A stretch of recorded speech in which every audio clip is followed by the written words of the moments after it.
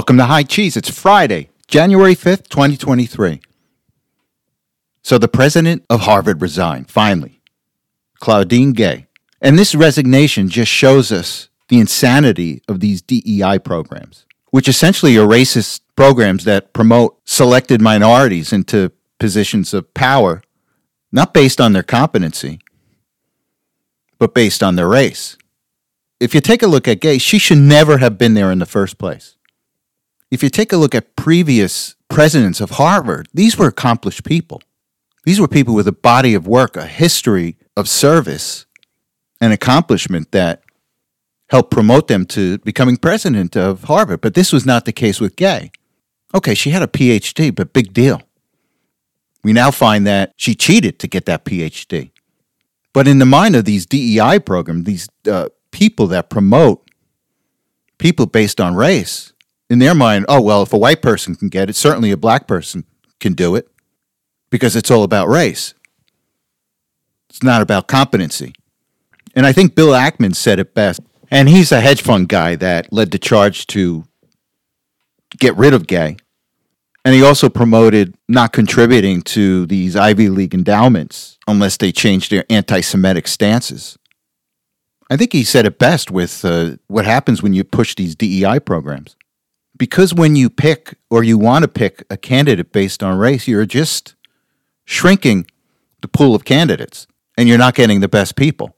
And the underlying assumption there is that person that you're ultimately going to hire for this is not competent because it's based on race.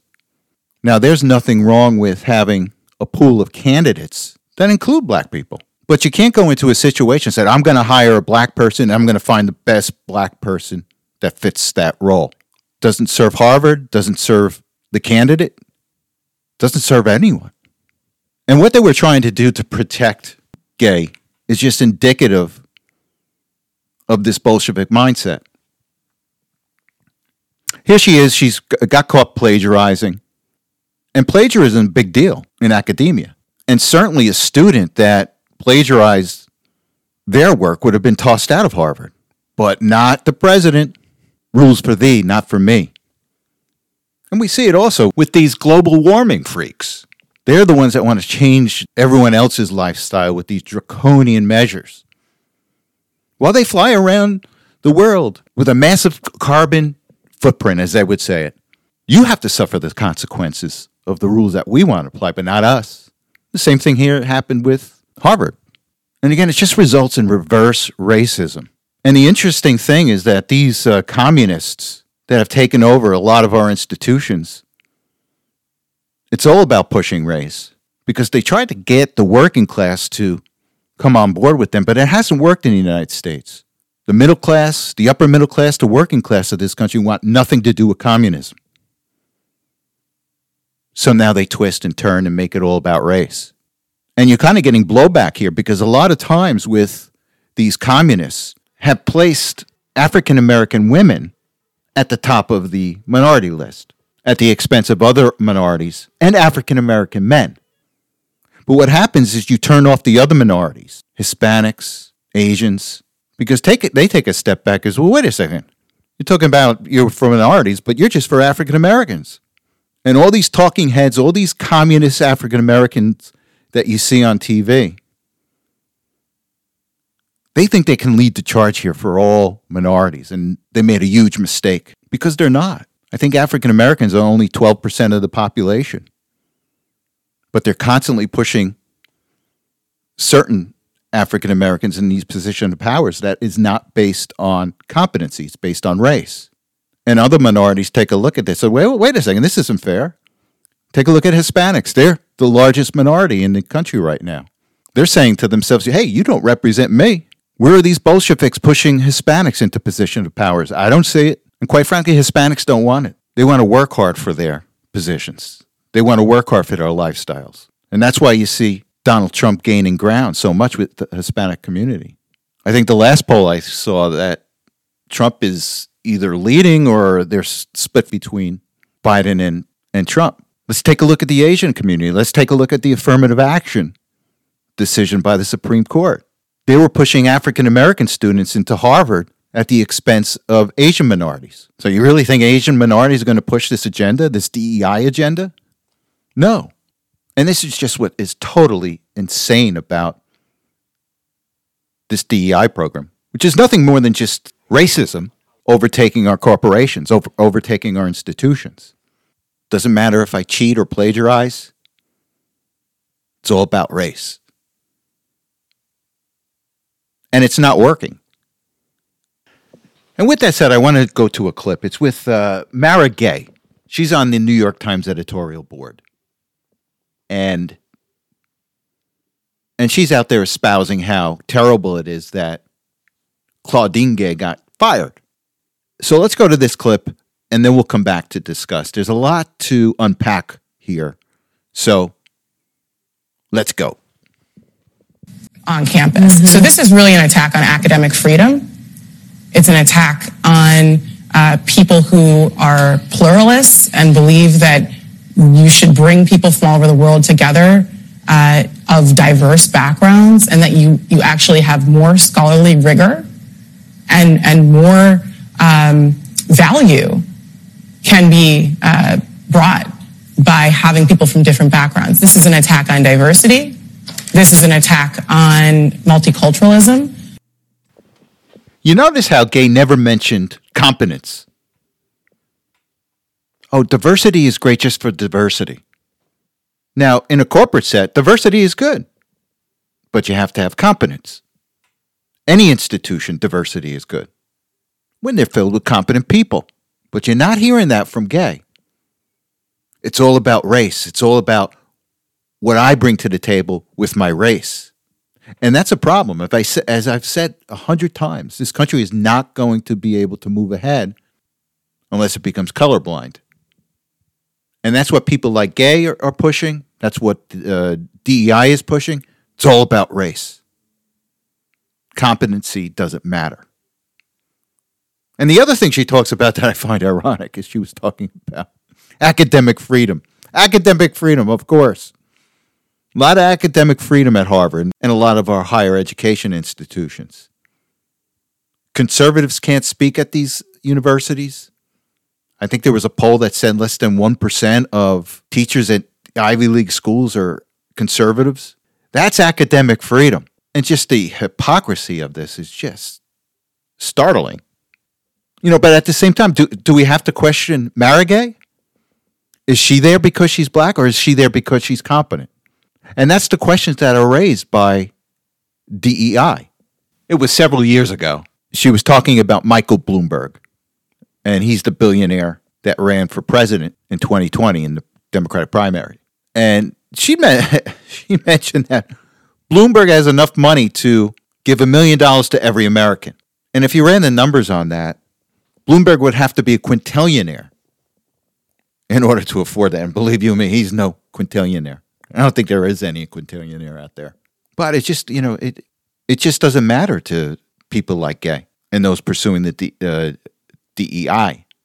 You want the most competent people for the right positions. And when you strip that away and make it all about race, this country just gets dumbed down. And before I move on to the next topic, I just want to mention a little debate that Mark Cuban had with Elon Musk on X, formerly known as Twitter. And Mark Cuban, who's an owner of the Dallas Maverick basketball team in the NBA. I think he recently sold his majority stake in the Mavericks, but he was on X, and apparently there was a debate going on about DEI, and Cuban was talking about all the great things that DEI does and how good it is. So Elon Musk responds, cool. So when should we expect to see a short, white, Asian woman on the Mavs? And in that one sentence, he just undermined the whole philosophy of DEI. So we shall see. The Biden administration just does not get it. The number one issue with the American voter today is the economy. And they don't understand why. Well, on paper, everything looks good. Inflation is coming down. But they forget to tell you that since Biden took office, inflation's been up nearly 18%. We've got people taking 2-3 jobs just to meet their expenses. We've got housing unaffordable for young people. And December's employment report came out today. And here's the interesting thing that they're not telling you. The number came out was okay. Wasn't great, wasn't bad. But what they're not telling you is that the economy lost 1.5 million full-time jobs in December. And that full-time job loss was offset by a massive surge in part-time jobs. And since February of 2023, there have been no full-time jobs created. Zero. It's all part-time jobs. And it's all people struggling to pay for inflation. So we've had no full-time jobs created since February 2023. But we created a massive amount of part-time jobs. Well, guess what happens when you go from a full-time job to a part-time job? In most cases, you lose your benefits. You lose your health care. And if you happen to find health care, you're going to have to pay 100% of the insurance policy. You lose your ability to contribute to a 401k. But that's supposed to be okay with the Biden administration. And that's where they're not getting it. And they don't realize that when something looks good on paper, and it only looks good on paper because maybe 25 to 30% of your population is doing well economically, and a vast majority of the people in your country are struggling, that's not good. That's not a good economy. It may look good on paper, but that's not a good economy. Now, maybe some of them want to do this by design. It's a way of them keeping their thumb on people, keep them beholden to the government. I don't know, but it's not a good economy. And then to add insult to injury, the Biden administration has opened our southern border. Open. We've got nearly 11 million illegal people that have entered this country since he took office. And you know what that does to the labor pool? It dilutes it, which drives down wages. Now, the Biden administration has given out work visas to many of these immigrants. And you've got these economists and you've got these talking heads on the left saying, oh, well, we need this. And with that said, I want to go to a couple of clips. One of these clips is from a talking head on MSNBC. I forgot her name. She's just a weird-looking woman. Too much makeup, these big blue or green glasses. And the other is by Steve Ratner, MSNBC's talking economist. So let's go to the first clip, and then we'll come back and discuss. But the thing that we don't talk about when it comes to immigration is we don't talk about this is a very tight labor market. We actually need these people to work jobs. And I think that you're not, Oh, yeah, dilute the labor pool and then make the people that are getting hurt by this surge in immigration pay for the migrants. $450 billion a year. That's coming out of taxpayer money. So not only are they taking money out of your pocket to pay for the illegal immigrants, these illegal immigrants are going to dilute your wages. And don't be fooled. These migrants that are coming into this country are not just at the lower end of the economic spectrum. You've got middle-class people coming into this country also. So this is going to affect the working class, the middle class, in some cases the upper middle class. Oh yeah, that makes a lot of sense. It may benefit some of these big corporations that have aligned themselves with big government. Maybe it helps their balance sheet, and it doesn't help the American citizen. And another thing that she fails to tell you is what happens when the economy slows down. What happens when there's a recession? When you're losing all these part-time jobs that Biden has created? What are you going to do with the immigrants then? You're going to continue to house them? You're going to continue to pay $451 billion a year? Who's going to pay for that? Okay, I'm going to switch to a clip by Steve Ratner. And Steve Ratner is telling us that we don't have enough immigrants. We need more. So let's go to this clip, and then we'll come back to discuss. Yeah, so as I tried to say, we're not being overrun by immigrants, legal or otherwise, and that is actually a problem. And it's a problem for this reason. Our fertility rate, like most other major countries, is declining. Fewer babies per woman, whole set of reasons for that. So if you look at our population projections, if we had no immigration in this country, our population would actually peak next year. And then it would start to decline all the way like that out to just over 200 million at the end of the century. We take in roughly 1 million immigrants a year legally now through various processes. That will hold our population roughly flat. If we want our population to grow at the same rate that it grew at in the 20 years from 2000 to 2020, we need to take in 3 million immigrants a year. So there is a really strong argument for why we need more immigration, not less immigration. Now, I agree with Ratner that immigration is healthy for a country, within reason. Now, I may disagree with the numbers that he's talking about, but we both agree that early immigration is good for a country. But where Ratner is missing the point, it's totally irresponsible to allow 11 million undocumented migrants into a country over a 3-year period. There's health issues, there's security issues, there's cultural issues, there's economic issues. How does such a massive amount of migrants thrown into a country affect its citizens?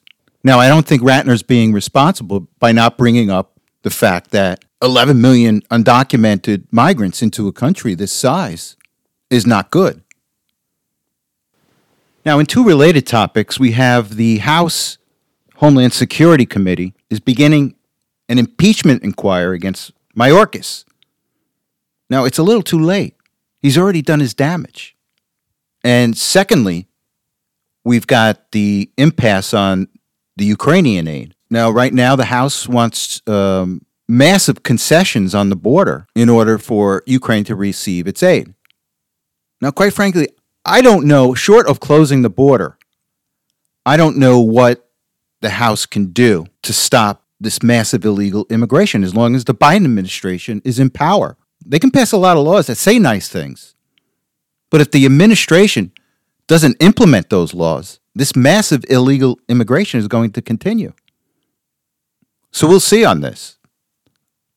Now, this just in, the Supreme Court is going to take up Donald Trump's Colorado case.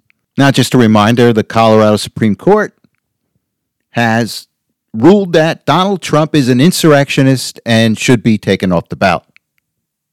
Quite frankly, the Supreme Court should come back with a 9-0 decision on this in Trump's favor. Anything short of that will cause havoc after Trump's elected. So we shall see. Okay, let me go to my 2024 predictions, and let's go to the top prediction for 2024. And Donald Trump is going to get reelected, and here's how he's going to do it. He's going to hold all of his 2020 states, but he's going to pick up and he's going to flip Nevada, Arizona, Georgia, Michigan, Pennsylvania, and Wisconsin. Now, my dark horse on this is Minnesota.